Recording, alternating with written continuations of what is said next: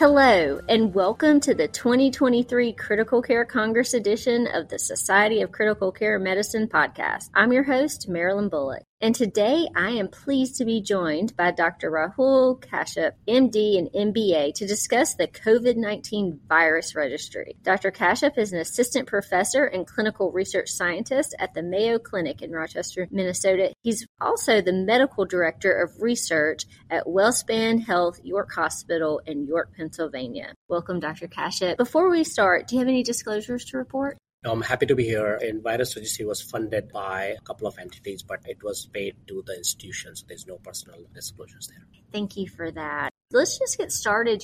This is a personal love for mine because I love respiratory viral infections. And I think anyone who's been in healthcare, especially critical care in the last 3 years, has just been inundated with COVID. So tell us about the background of the virus registry. Where did it get started? How did it get organized? Sure. How much time do we have? So Virus Registry, I would say one tweet sent by somebody in the East Coast. My mentor and colleague at Mayo Clinic, Professor Gaich, looked at that tweet and said, yeah, Dr. Kashyap working on something like that. Let's get together. That was Dr. Alan Walk. He sent a tweet that anybody's looking for observational studies to initiate non-randomized clinical trial-based. And that's it. That changed everything. If we go in background a little bit, we were working on some global common data elements project within SCCM Discovery, and it was a little frustrating that we were not ready to launch it, and then the virus was coming in. So it was a little bit sad, but we had few things done in the past. And then we just got together, SCCM, Dr. Vishaka Kumar, co-PI, Dr. Alan Walkie, and myself. And then thanks to SCCM Discovery infrastructure, we were able to actually launch the study in 3 weeks in March 2020. And we have published about it. Dr. Walkie has published that in Critical Care Exploration. So I would say fruit of passion, hard work, and collaboration, those were 3 key points for registry to be launched in March 2020. So 3 weeks, that sounds impressive, but there's a lot of work that went into that 3 weeks. How much has it grown since then? Yeah, so since then, I think in the first day or two, we had roughly 12 sites signed up for, and then we had 10 patient data on day one. Everybody pitched in help from legal, IFE, and so on and so forth. So registry has become one of the second largest registry of this kind in the world after WHO, the largest in North America. More than 326 hospitals from 26 countries, including both adult and pediatric. Our registry has grown to now to enroll 88,000 unique patients, both in adult and pediatric. More than that, that's a story of thousands of people during the time of pandemic working to do manual data collection, data automation, and many different things. And then academically, productively, roughly 35, 36 publications have been published in the last 37 months. Wow. Tell me about some of these publications. What are some of the things that your group is looking at with the registry? So the registry was designed that can we look at the observational data? Can we look at this data to answer some of the pressing questions? Many questions the first few papers were just talking about the guiding principles of how to establish a registry. Dr. Walkie is the primary author on that. Then we looked at multiple different things. What is the practice variations across the hospital? And then we found that it made it a huge splash at the time that Dr. Domake has written that paper as a first author, that everything keeping aside, which hospital you go to, and we didn't reveal any hospital's name and so on and so forth, that may determine your outcome of COVID-19. And we're talking about early days, no vaccine. We did not know what is working, what is not working, many different variants and things like that as well. So it should be taken as a grain of salt. Then everything under the sun, looking at cutaneous manifestations, looking at the readmission rates, looking at the project management of registry. We had a hub and spoke model, how things could work out from leadership angle. If you go down on all different things like what sort of oxygenation they required, we looked into pediatric parts, we looked into MISC, the patients who come into ICU, how they're dealing with it as well. Dr. Tensen has published on metabolic syndrome, that made JAMA network paper as well. So anything which we could answer from limited data set we had was looked and asked for. We are very, very proud of the fact that out of these 38 publications, except first 2 papers, each paper is written by a different co-author. So there's a lot of collaboration and reward built in for people. And it was a truly multi-professional. We have authors who are not only MDs, but RN, medical students, PharmDs, and so on and so forth. So we are very proud that we were able to live through the SCCM's expectations of being diverse as well. And then it's one of the Discovery's flagship project during those years. So you sound like the registry has managed to look into a lot of the pathophysiology and everything like that. One of the things that I know early on, you said we don't know what to do. We don't know how to treat these. So has that been something that you've been able to capture in your limited data set? Yeah, so the registry, if we go into detail, that we had the buckets of data of demographic of all these patients, chronic medical conditions, the processes of care, what kind of medications they required, what happened with them, organ failure, and so on and so forth, and some vitals as well, lab values, and then outcomes, ICU and hospital length of stay, mechanical ventilation duration, discharge disposition, and so on and so forth. So, and what we did is we had few core ideas where the core team wanted to answer those questions. I would say 6 or 7. And then I think we, at one point of time, we had roughly 120 ancillary ideas got submitted by the investigators from these 300 hospitals. Out of them, I think 65 got approved. And then we are still in the process to sending the data and having them work through those things. So it gives you an idea that if people put joint hand together, even during the crisis, and especially during the crisis, you can do quite a bit with zero funding in the beginning. And then when it got funded, it helped the infrastructure at Discovery SCCM, at Mayo Clinic, and Boston University as well. So I think you bring up a good point. We faced a time where we couldn't be like, oh, this is my research, I'm going to be the star on it. We had to work together. It's nice to see that seems to be one of the positive things that has come out of the pandemic that hopefully will continue to remain true. How do people get involved with this? If they haven't heard about this registry up until now, what do they do? And they say, this is great. I want to participate. Absolutely. So if you're listening to this podcast in your car, once you park and go to the hospital or work, check it out. If you just type in SCCM Discovery VIRUS COVID-19 Registry, and virus stands for viral infection and respiratory illness universal study. So when we designed, we kept it a little bit timeless, that let's capture the COVID-19, but it could be open for other viral infections as well. You can very well get involved, reach out. There is a task, you can say contact us, or if you're listening to me, you can email it to me, Dr. Kumar, Dr. Walkie, or just the journal SCCM is saying, hey, we'd like to see who can we get in touch with for SCCM Discovery Virus Registry. It's not too late. It's never too late. The registry is open for the existing participating sites. We're telling them, hey, can you enroll as many as new patients till March 2023?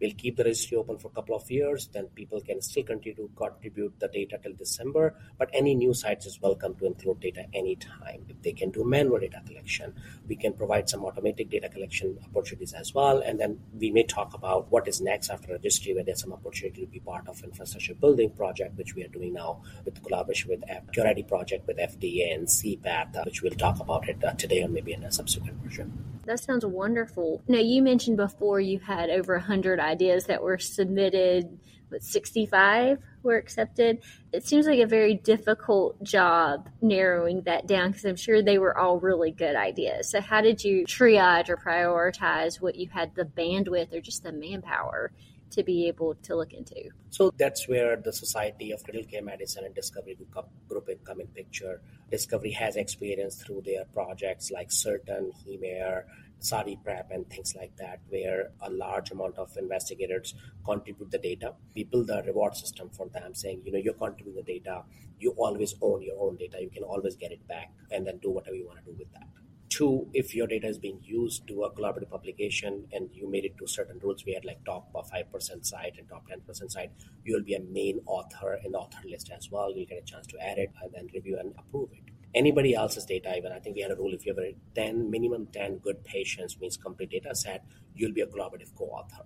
So every single institution, and they can have up to 5 co-authors from each institution if their data is less. Like some institution has 1,500 patients, but somebody only have 50, they will still get a co-authorship as well.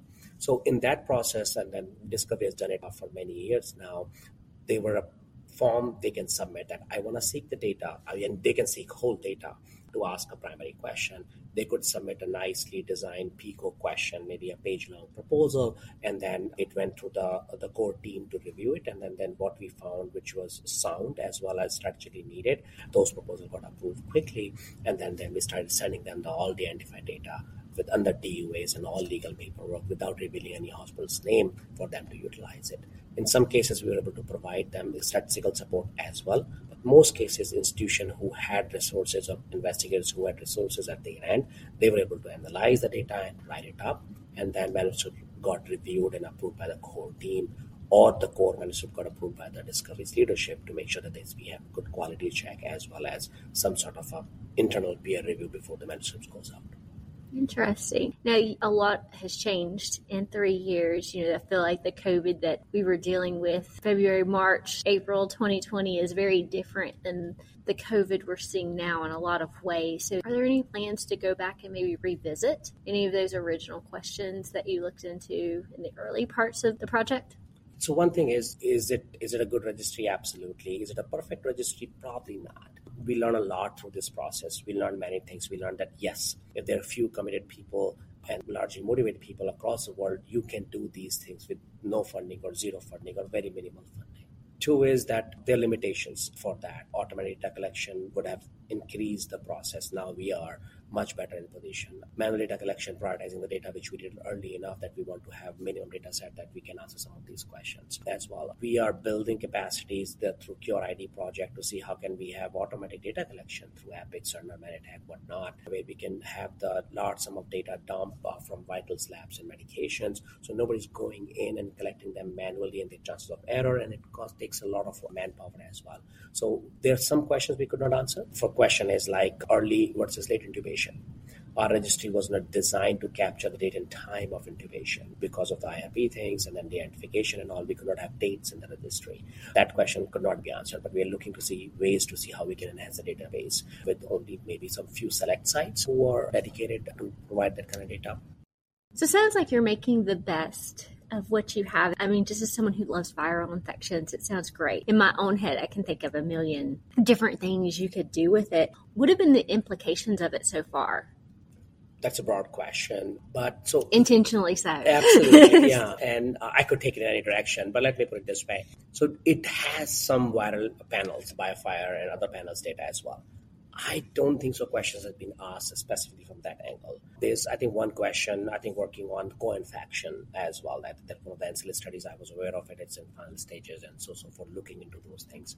We are living in a triple pandemic, so to speak, with COVID-19, then monkeypox, and then our usual influenza, and then RSV in this regard as well. And both of those have made a big comeback this year. So I think I would say implication-wise, our registry, we should not be scrambling every time we face certain crises. I think one of the largest studies, the Society of Critical Care Medicine as well, through Discovery, has shown that, yes, there are people, their expertise, in-house expertise, and there's willingness to collaborate with anybody around the world as well. And this registry, now we are collaborating with FDA, the WHO collaborations, and a few other things as well for that matter. Even Radiological Society of America is the imaging partner for the registry. We thought we will have it into red cap, but then we realized that they do it much better than us. And then it's all de-identified images and all. So the ACR, American College of Radiology, my apologies. So implications are that, their infrastructure, which is going to get better, we are working on it. The data coming out from it was able to answer some high-value questions. And there's still many questions unanswered. In general, in the world, we don't know what happened, what caused, and what worked, what did not work properly. We had some idea. So infrastructure like this and registry like this has created the second layer of investigators who are not just MDs working in the same area. Now we have seen a crop of young, new, or even, any age investigators, both from male and female and any other gender for that matter, across specialties, who were able to step up, contribute, and drive the registry's field. It was pragmatic. We kept updating and adding things that they came in, and that was the beauty of that. That was pretty flexible. So that is the biggest implication I would see, that, we have created a next gen of investigators across the spectrum within the country and outside, and then that success story needs to be go out and told, and I'm glad that we are doing it today. It sounds like it was really both personally and professionally fulfilling for some of those young investigators, because you're young and you're just trying to feel your way through. You don't know how to get started, and then here you have this major global pandemic, big public health crisis, and you want to contribute that way. And it's almost like this gave them the opportunity to fulfill two big opportunities at once. True enough. I will tell you that one of the medical students, she's a co-author on 16 or 17 of manuscripts from Virus COVID-19 Registry. She's the lead and first author of a cutaneous manifestation of COVID-19, who was part of registry when she was onboarding the sites on RedCap. Onboarding 300 sites in 3-4 months with 3,000 plus people is not an easy task. So she contributed what she could at the time, but as she learned PICO, she was able to write it and then get it published as well. So there are tons of stories like that. A medical student, a non-medical person able to write a project management paper on virus COVID-19 registry, a pharmacist, RN and PhD and then MD and whatnot.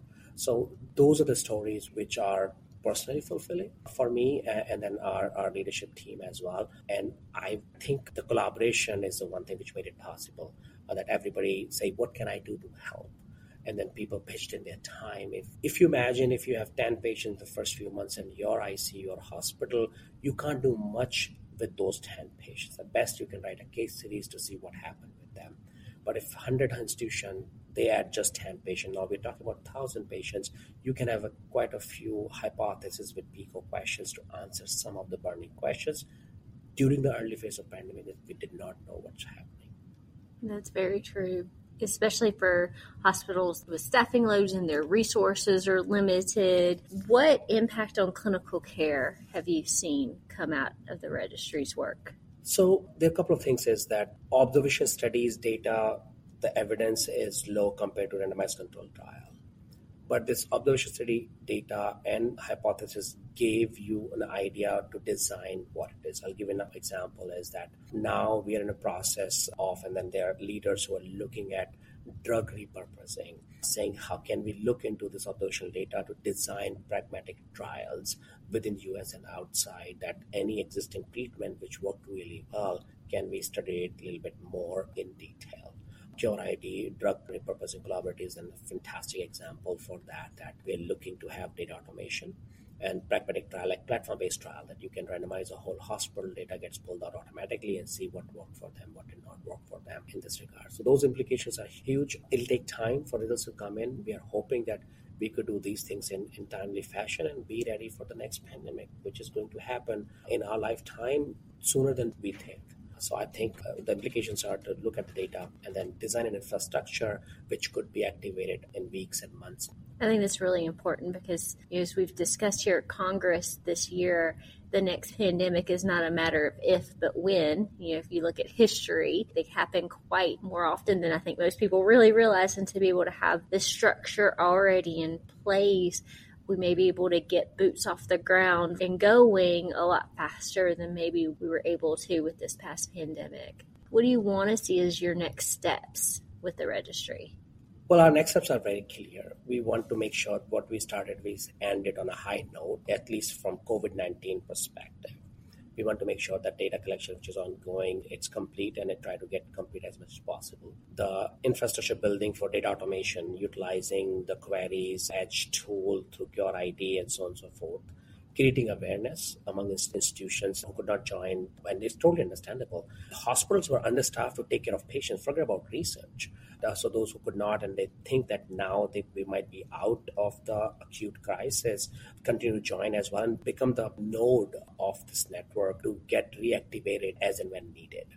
That's one-sided approach. Two is now participating institutions and other investigators, they know that now they could submit their idea and others could work on those ideas, utilize the infrastructure, the platforms and things like that. The virus registry is one example of collaboration, but God forbid next flu pandemic or next flu emergency comes in, the infrastructure could be utilized, the legal paperwork, DUAs and all those things. Of course, you have to do those things, new proposal and things like that, but it should not take us years now. It could be done within days and weeks as well. So I would say that is something those who are listening to this podcast today should look out for it. You can work on ideas we already have and you can present your ideas so others could work on them and we'll be happy to do that. Right, so it sounds like this is something that is not going to go away. It's going to be here for a long time to come, and that's a great thing to hear.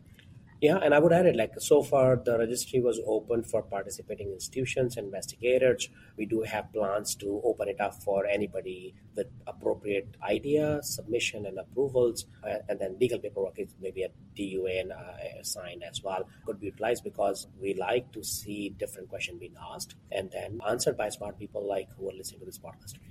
You heard him. If any of you are interested, please look at the virus registry on Discovery's website. Well, I think we're about out of time, but before I close, I want to give you just an opportunity to talk about anything we didn't discuss today.